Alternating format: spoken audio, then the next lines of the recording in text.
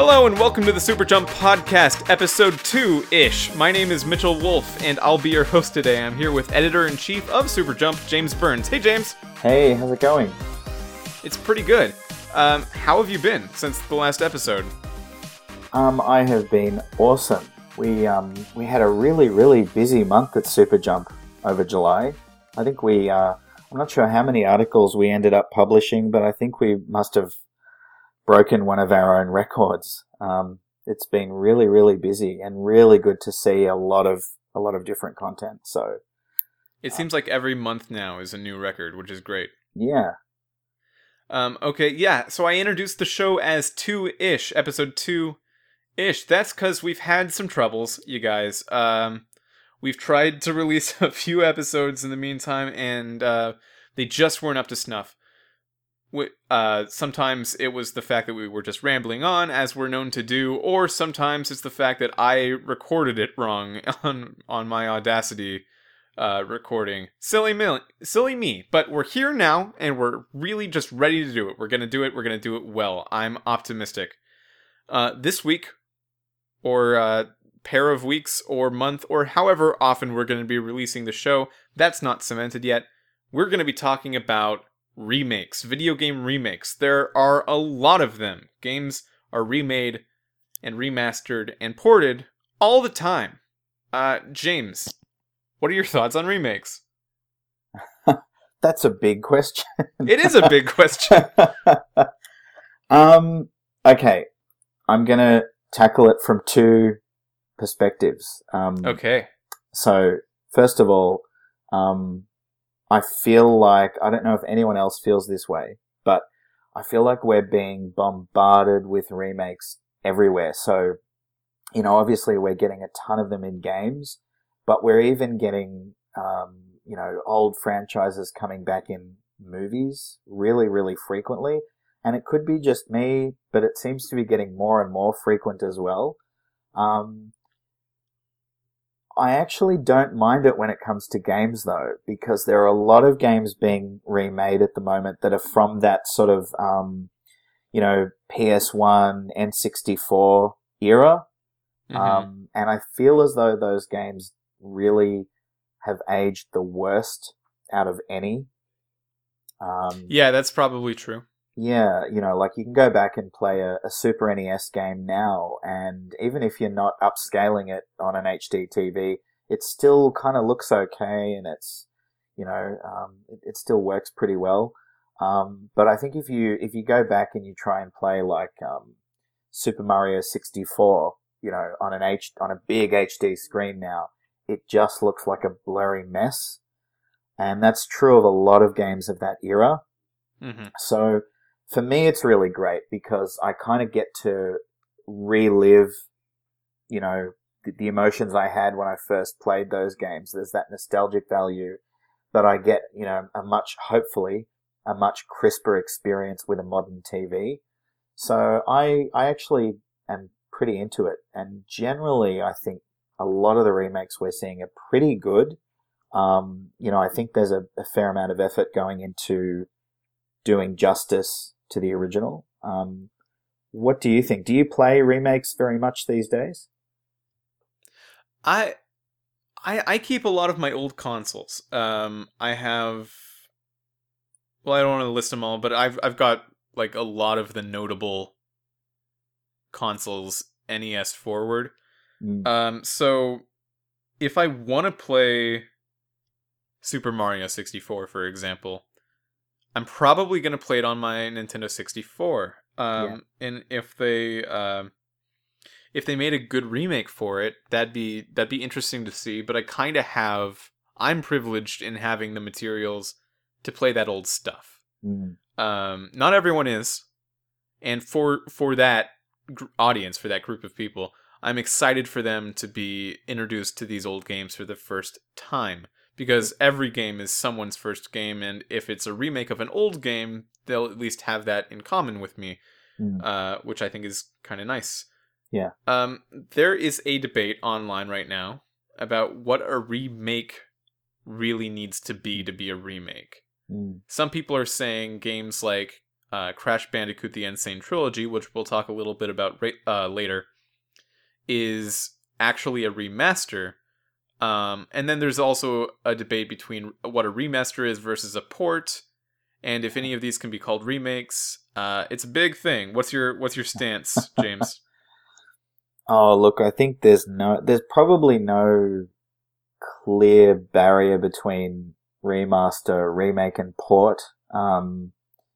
Because it kind of depends on the individual game and what the developer's trying to do.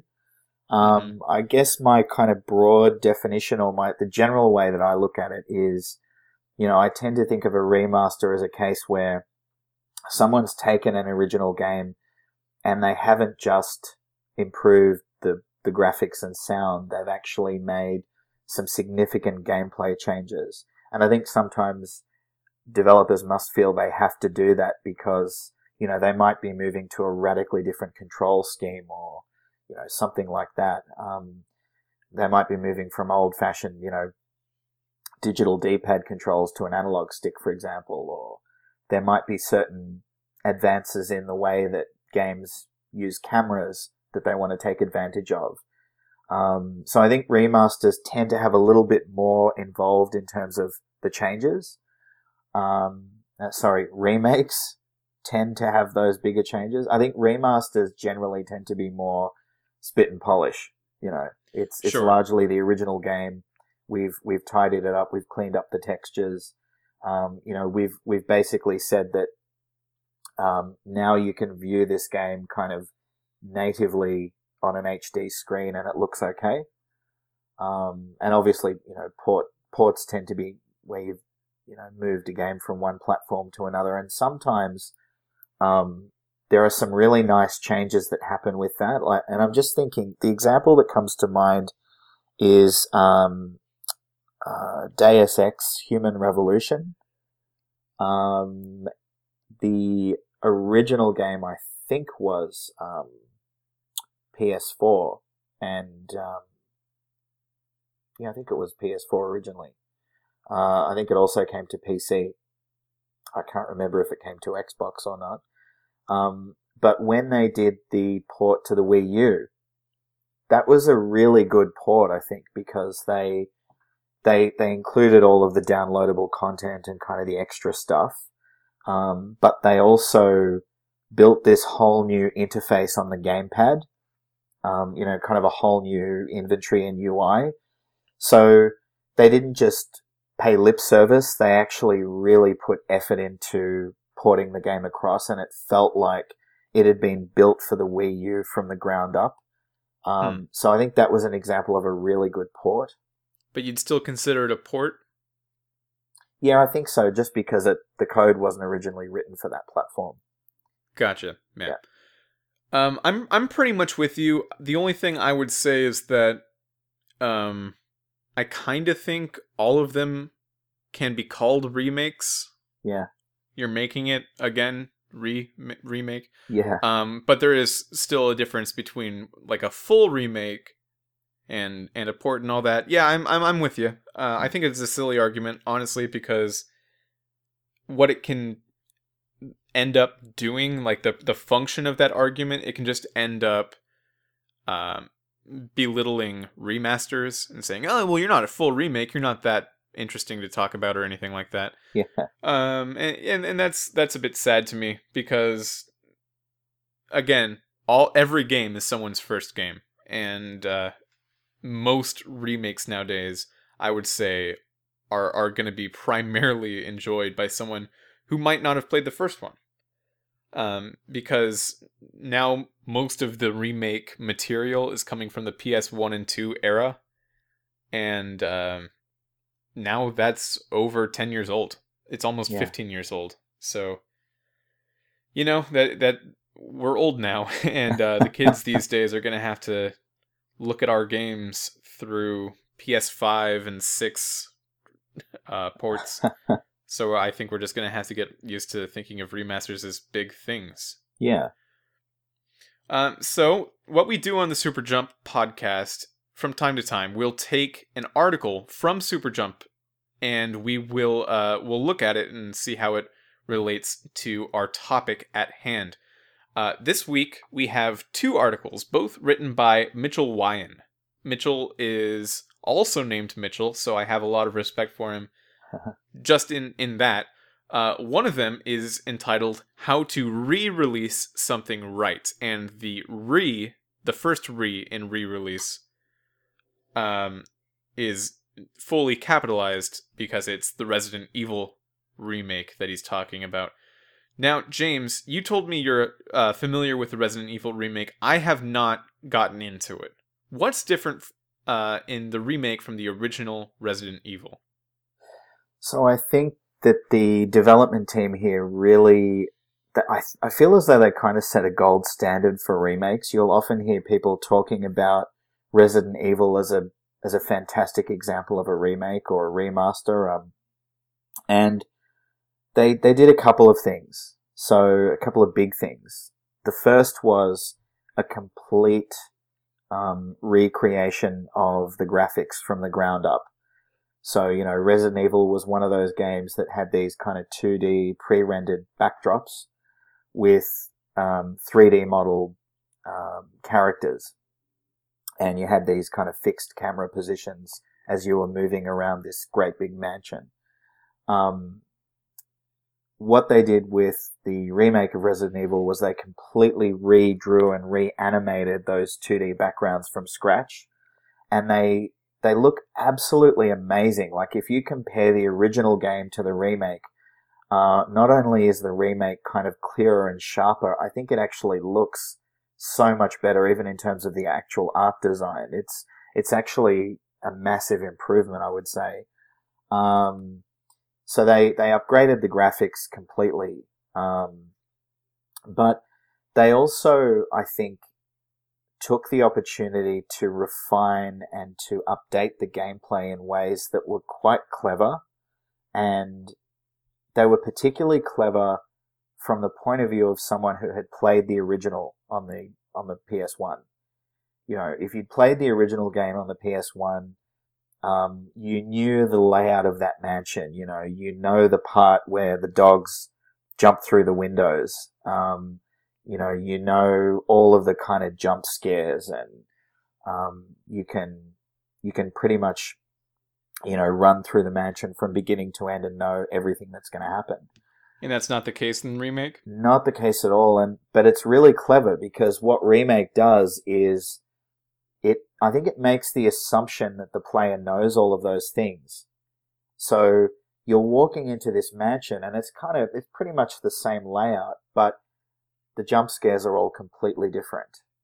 There are moments where the developers know that you're expecting something, and they deliberately, they make that they have no jump scare in that moment. They make it quiet, only to surprise you another 30 seconds later when you're not expecting it. So they really kind of use your knowledge and experience against you in a way that makes the remake feel really fresh and different, which I think is a really fantastic way to do a remake in general. And the other big change they did was they added a new enemy called Crimson Head, or Crimson Heads, which is just another type of zombie. And it's kind of, I'd almost describe it as a way of adding a hard mode, but that feels a little bit reductive to say, that they added a hard mode. These enemies are fairly sparingly used. You don't see them everywhere. But what's interesting about them is, unlike normal zombies, that you, once you've killed a normal zombie, it's dead and it's pretty much dead forever. With the Crimson Heads, when you kill them, I think unless you actually blow their head off, they'll lie on the ground and they will eventually reanimate. They'll eventually come back to life. And I could be getting my facts wrong here, but I'm pretty sure that when they come back to life, they come back in a more aggressive form, to the point where you have to be very, very careful about how you manage these enemies. And sometimes it's going to be smarter to just avoid them altogether rather than kill them and have them come back to life in a much more vicious form. I think to kill them completely, you either have to blow their heads off, or I think you can light them on fire with a cigarette lighter. And even that is kind of a strategic thing because, as you know, Resident Evil games give you very limited inventory. So carrying this cigarette lighter takes up a slot in your inventory that's really, really precious. You might need it for health items. You might need it for ammunition. So it's kind of forcing you to make these trade-offs all the way through in a way that feels really fresh and different compared to the first, the original release. So gotcha. Kind of at every level, I think they really got it right, and I think that's what Mitchell kind of goes through that in the article as to why is this considered kind of a gold standard in terms of remakes. It's cool. So most of what you were just saying about it kind of makes me think that the focus of Resident Evil Remake was to make a game that very much feels like the first time you played Resident Evil 1, but even more so because you can't play it exactly the same way as you did the first time. That's interesting. Yeah, absolutely. Not quite a remake, but recently I played through the Master Mode of The Legend of Zelda Breath of the Wild, which was kind of supposed to do the same thing. It'll give you another chance to go through the world, but harder this time.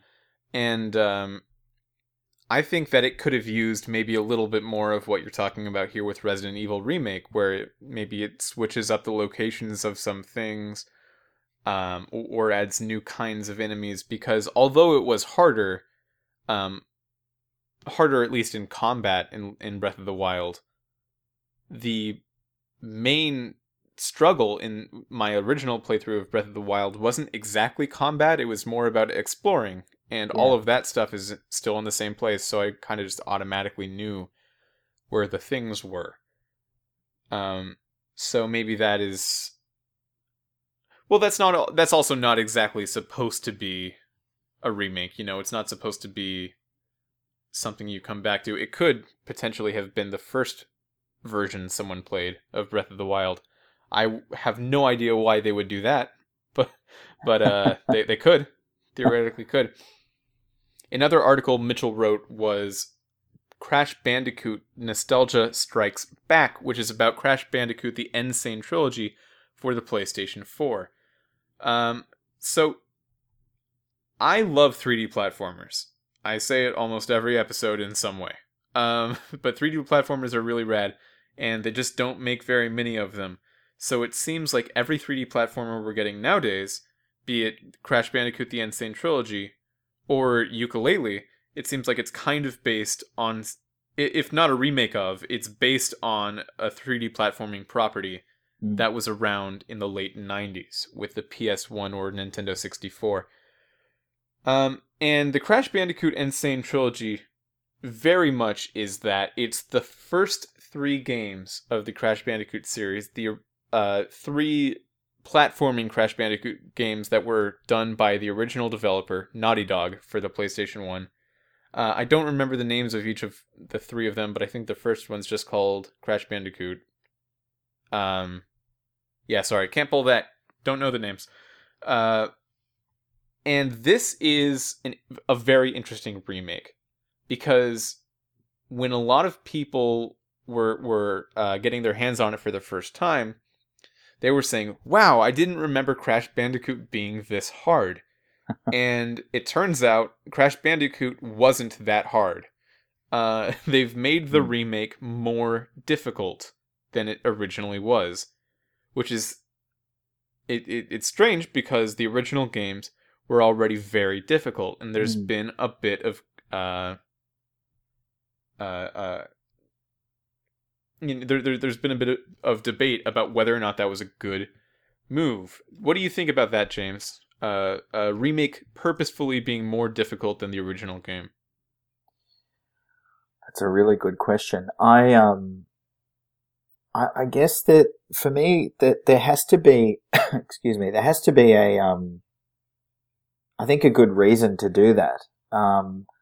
So for example, if the original game had been considered to be way too easy at the time, if that was a deficiency in the original game, then maybe you might want to correct for that when you have the chance to remake it or to remaster it.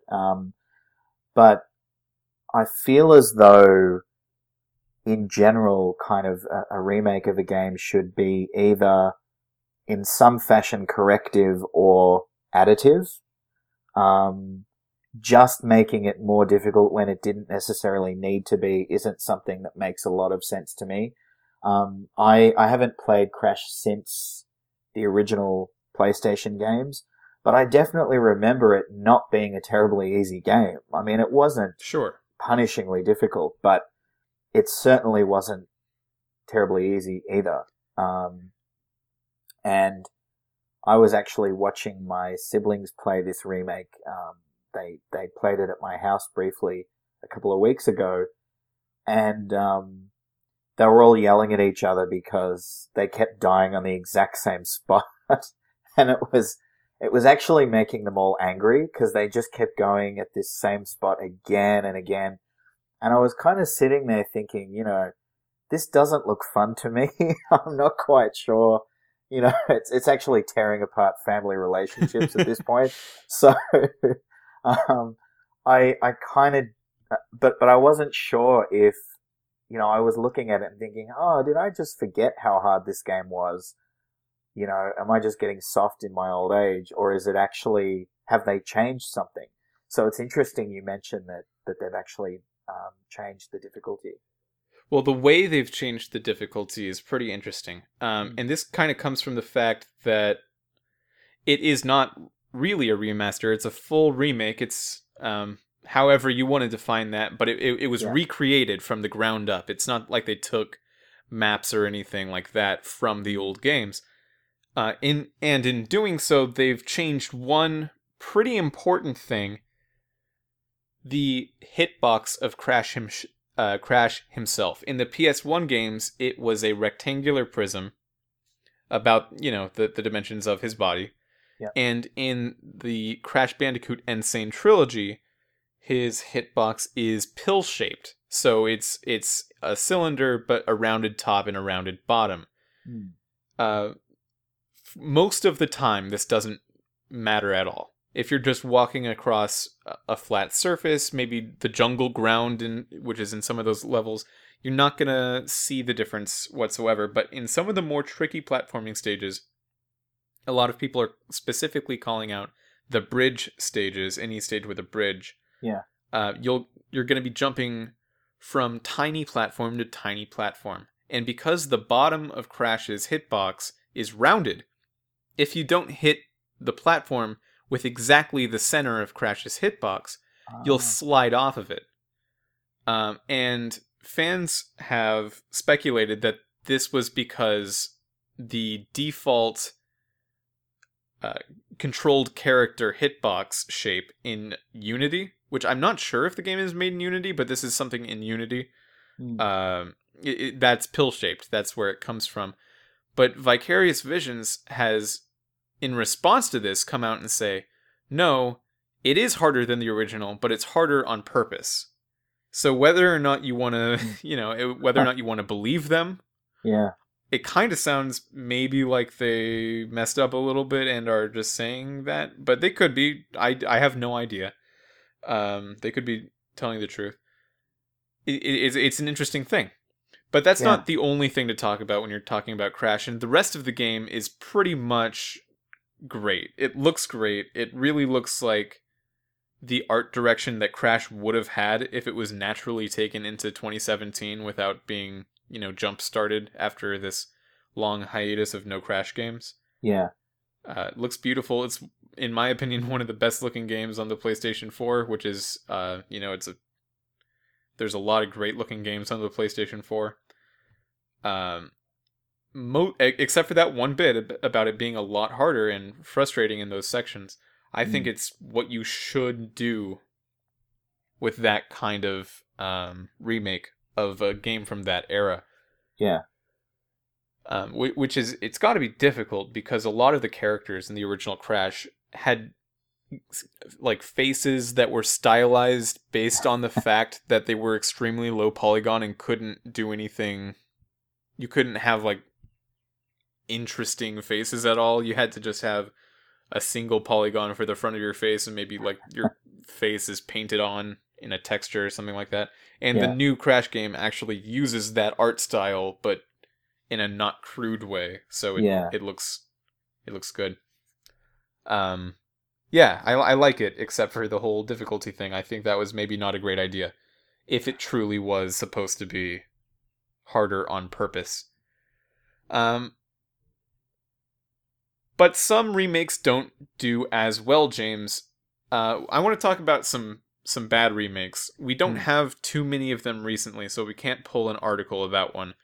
But a bad remake I wanted to talk about that just I was thinking of earlier today was Super Mario 64 DS. We talked about Mario 64 as being one of those very difficult games to play in the modern age, and that is true.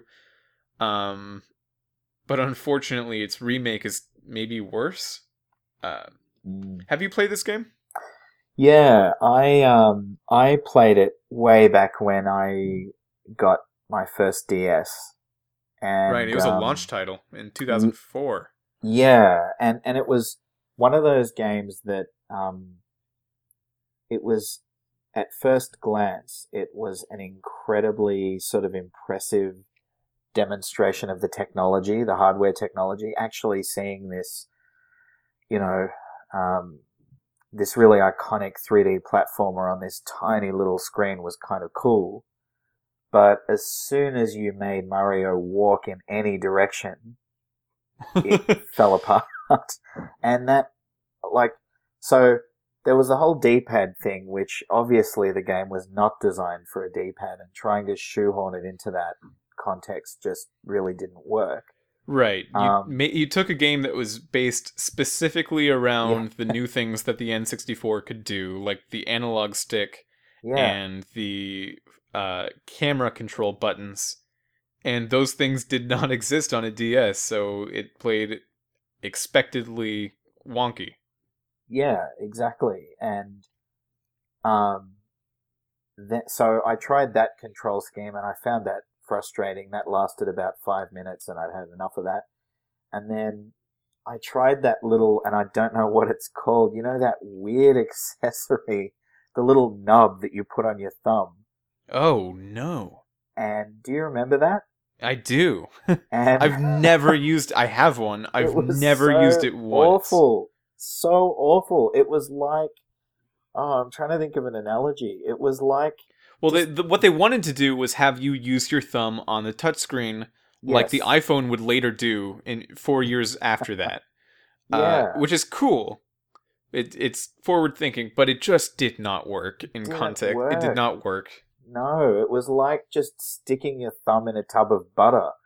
Like, it was just so awful. And, it made me wonder. I mean, I guess it was who knows, I guess it was a cost reason or something, but it made me, I remember thinking pretty much on day one with my DS, I thought, why couldn't they have, even if it was a fairly crappy little analog disc or something, like they needed something to make that game workable, because one of the pleasures, I think, of Super Mario 64, more than the actual level design and the enemies and everything, one of the pleasures, probably the biggest pleasure for me, is just moving Mario around. Sure, yeah. Just walking and running and exploring is just sublime. So when you really shoehorn and cobble that, the whole thing just sort of starts to unravel a little bit. Yeah, it didn't work. There were a lot of cool ideas in the game. The castle itself was expanded. There were more worlds, and I think that's great. I'm not Yeah. such a stickler for the purity of the original game. If you want to add worlds that weren't there in the first time, that's awesome. Do that. Mm. And there were more playable characters, which was kind of cool. You had, in addition to Mario, you could play as Yoshi, Luigi, and Wario. And I think to this day, it's the only time that Wario has had a starring role in a main series Mario game since his introduction back on the Game Boy in like 1991 or 2 or something like that. Yeah. So that's all cool, playing as multiple characters, but what that meant was all of a sudden each of these characters needed to be able to do specific things. So some of the mini things Mario could do in Super Mario 64 were split up among 4 people, so at any given time you could only do a certain number of things, making the game feel more limited, which in turn just made everything feel more limited, and the controls were not nearly as intuitive. It broke down mostly because they put it on a console that was not ready for it without changing the way that you interacted with the game. Mm. I think that's the sign of a bad remake. It was done to prove that the DS could do 3D graphics, which I guess it succeeded in doing. But for the most part, it did not succeed in being a good version, let alone a better version, which a remake kind of should be, Yeah. of Super Mario 64. So that's an example of a bad remake I just thought of. What's your favorite remake, James? What's your favorite remake of all time? My favorite remake. I'm just dropping this on James, by the way. We have a show plan, and this is not on it. I'm taking James by surprise. What's your favorite remake? Go. Well, okay, I'm going to give you a really weird one. So, Resident Evil's probably my ultimate favorite, but there is a game, and I don't think it's actually finished yet, called Black Mesa. Oh, okay. It is on Steam, and it is a fan remake of the original Half-Life, completely remade in the Source engine. And what's different about it? Oh, okay. So it's the ultimate remake. So this team of volunteers got together, this team of fans got together, and they decided to completely redesign and rebuild the original Half-Life using Source engine. So everything about it is completely recreated from the ground up. So every level, every environment, every texture is completely new. It is amazing. Like, if you think back to the original Half-Life when you're walking around the research facility, you know, Mm-hmm.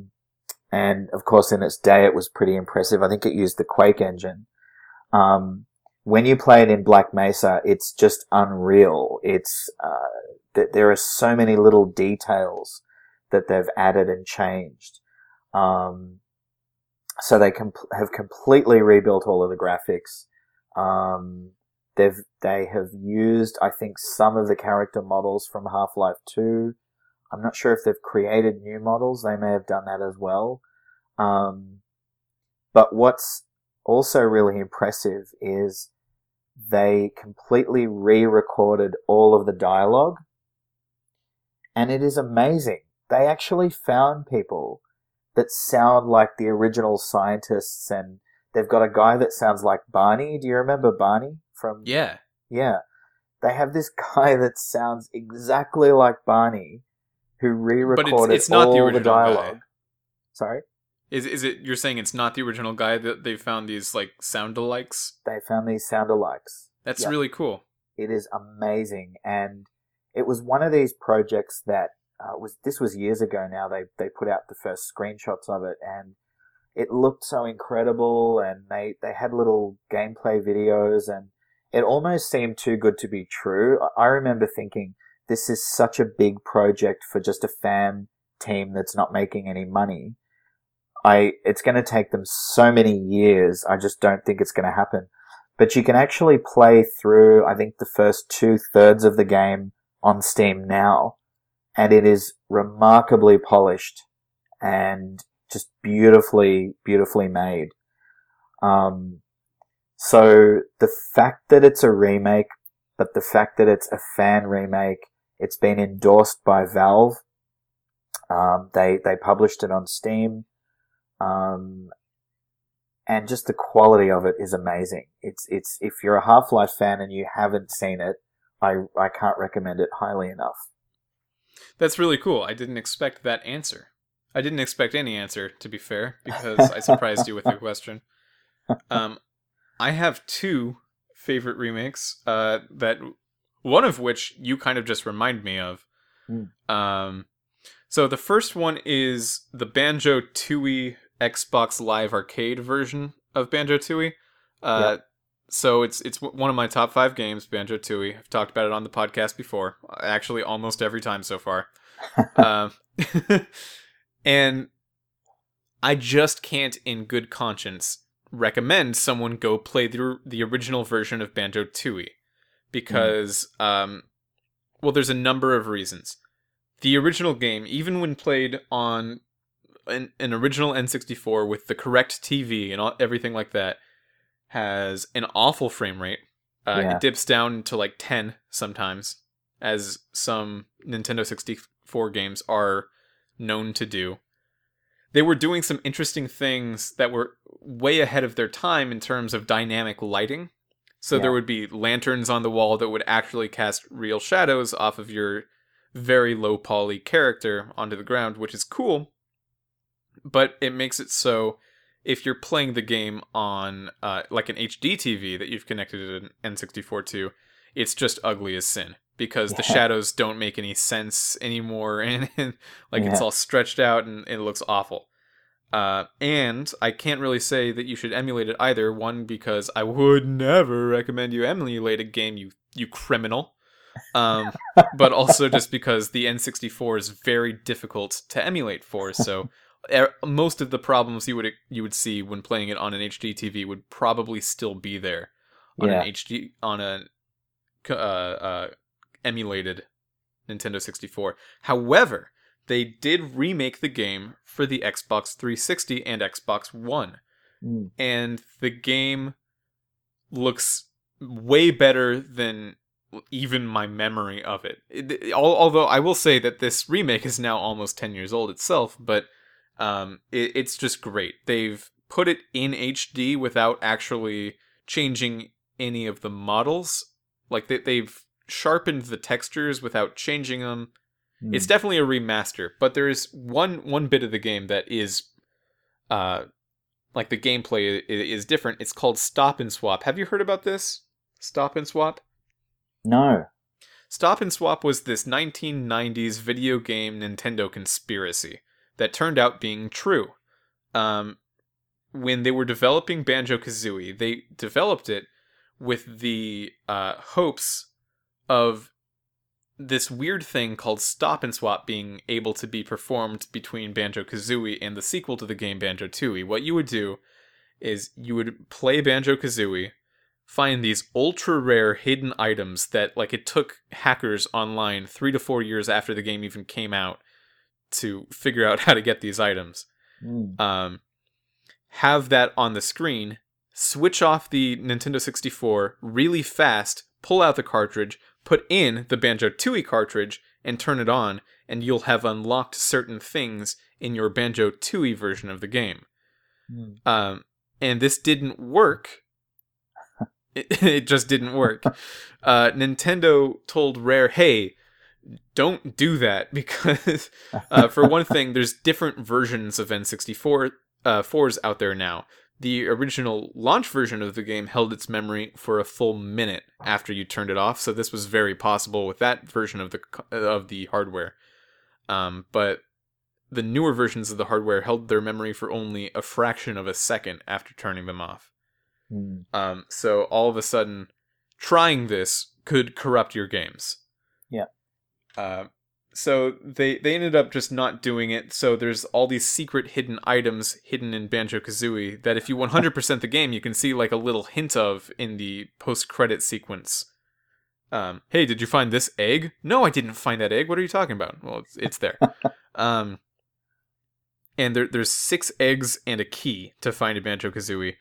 And what they've done in the Xbox versions of the game is they've implemented that. So you can actually go and collect those eggs and put them in the next version of the game if they're on just the same, if they're saved onto the same hard drive.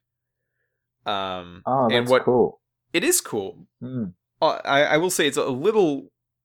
The magic of it is a little taken away by the fact that what the eggs now unlock are like Xbox Live icons and wallpapers, which doesn't exactly make sense considering that that probably wouldn't have been the original intention back during the N64 era. Yeah.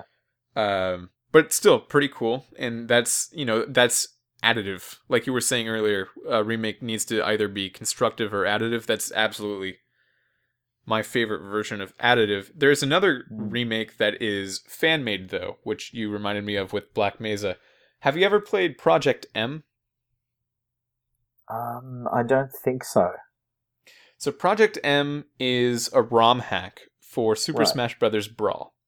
Mm-hmm. And the idea of the game was to make it more like Super Smash Bros. Melee in some areas. Mainly those areas had to do with the physics of the game. Brawl was criticized by a lot of people for being pretty floaty. There was a tripping mechanic that people didn't like because it added a lot of randomness to an ostensibly like very competitive game. And just generally, it was a lot slower than Melee. So what they did was they sped everyone up. They tweaked certain characters' movesets so that the balance was back. It was really cool. And they even added Mewtwo and Roy, who were in Super Smash Bros. Melee, but were not in Brawl. So they were actually adding new characters. And they eventually were shut down in what today has still not been fully explained why they've been shut down. But they had a plan to release the 4.0 version of Project M. Didn't happen. So now Project M 3.6, I believe, is the current version. Pretty cool game. I think it's maybe my favorite Smash Brothers now. Wow. Yeah. If you find a tournament where it's being played, which doesn't really exist anymore, it kind of faded out of popularity when Smash 4 came out because of some things having to do with Nintendo was sponsoring tournaments for Smash 4 and Melee, and they would only sponsor those tournaments in the event that Project M was not being played at those tournaments. Right. Yeah. So it kind of faded into unpopularity, which is unfortunate. But even as far as they did get version 3.6, I think it's a fantastic game. If you could consider that a remake of Brawl, that's more of getting away from remake. But remake's a broad term, as we've decided. Yep. I had one more question before we close the show. What is the goal of a remake? What do you think? What do you think a remake should be aiming to do? Well, I think there's definitely, as I said before, I think there's definitely one component of it is just the fact of, taking a game maybe from an older platform, bringing it up to a newer platform, and therefore making it work well with modern HD screens, for example, because that is probably the most obvious issue that has to be corrected with with games of a certain era anyway. But I think beyond that, for me, I definitely think that if you're going to do a remake, especially if you're going to really reconstruct a game from its foundations. Sure. For me, and this is not a view that everybody shares, because there are a lot of people who would say, you should be very purist about these things. But for me, I think there's really an opportunity to look at that original game and say, were there any kind of glaring things that really didn't work well that we can now fix? Were there things that the developers wanted to add and maybe they ran out of time to add them? And we hear that all the time. There are always a surplus of ideas, concepts. Sometimes there are whole levels and mechanics that have actually been built, but they just run out of time to actually implement it in the game. So I really like remakes that try to do those things, that try to say, okay, we've got the chance to revisit this again. What are the things we can improve? Can we take away things that were badly designed, that weren't received well? Are there ideas sitting on the shelf that never saw the light of day that we'd really love to implement? For me, that's kind of the golden opportunity for a remake. And that's what I really look for in terms of thinking about a great remake. What about you? Are there any particular things that you think sort of need to be there or should be there? Yeah, if I was to make a remake, and I'm not saying that this should be the goal of every remake necessarily, one of the things I would be thinking about the most is that I want to make sure I can capture what it actually felt like to play a game the first time, however many years ago that actually happened. Yeah. This is not a remake, this is a sequel, but the Legend of Zelda: A Link Between Worlds kind of illustrates what I mean by this, I think. Yeah. Because you can go back to A Legend of Zelda: A Link to the Past, and it will not actually feel the way... Even if you're playing the original version on all the same hardware you originally did, it won't feel the way you felt the first time. Yep. Because the first time, it was a big world. In the context of what was released in that era, it was one of the biggest exploratory world video games that you could play. And in order for it to feel like that again today, it would also have to have that feeling. And something that is exactly that size doesn't have that feeling. So in situations like that, you can actually make it more like the original by making it further away from the original, if you know what I mean. Yeah, absolutely. That's a really good analogy. And then I think there are games like the Wind Waker HD, which are just a straight out case where I look at that and I think I would happily just outright replace the original with Wind Waker HD. Oh yeah. Just because it looks absolutely incredible in HD. But the things that they fixed were these kind of, I don't know if I'd say loose ends, but they kind of felt like missed opportunities in the original release. So they just did this little bit of tidying up in a couple of key areas. And I think what they came out with at the end is actually overall a much better experience. And it probably helps that, they weren't remaking a game in that case that was, a Super Nintendo era game that was much, much older. It was something that was a lot more modern. But I think that's sort of a great example of where you can just refine things a little bit and the overall package is much better than the original.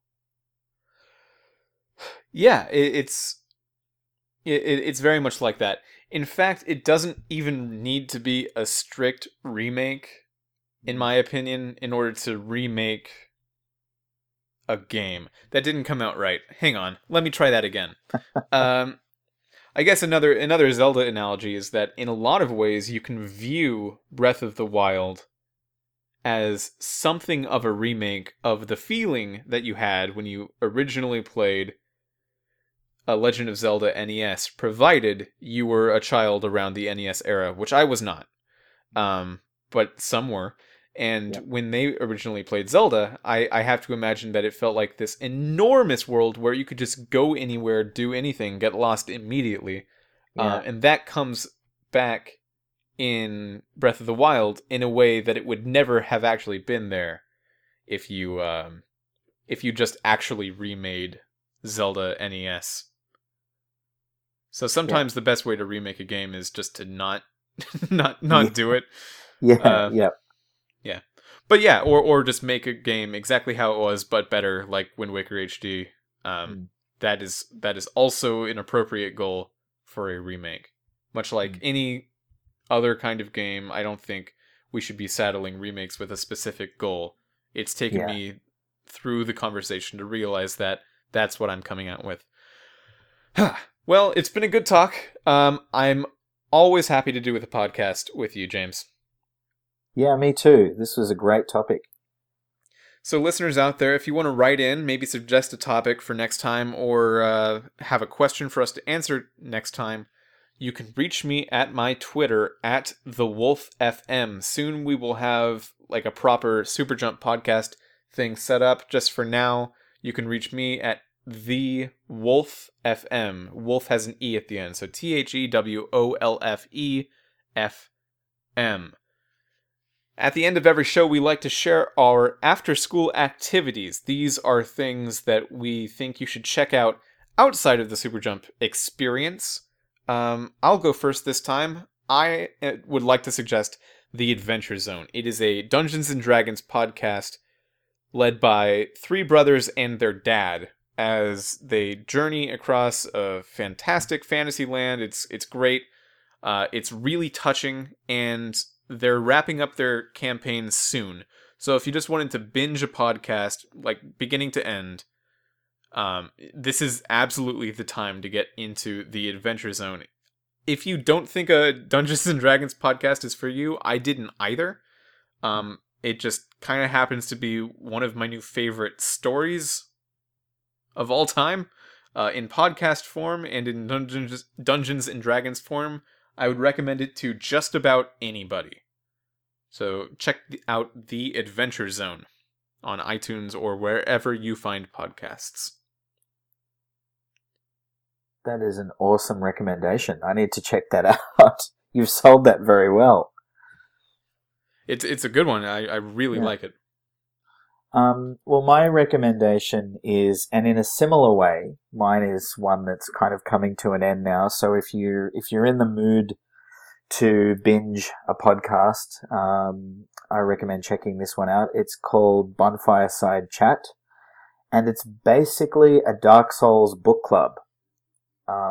It's hosted by Gary Butterfield and Cole Ross, who also host Watch Out for Fireballs, which is kind of a retro games book club podcast.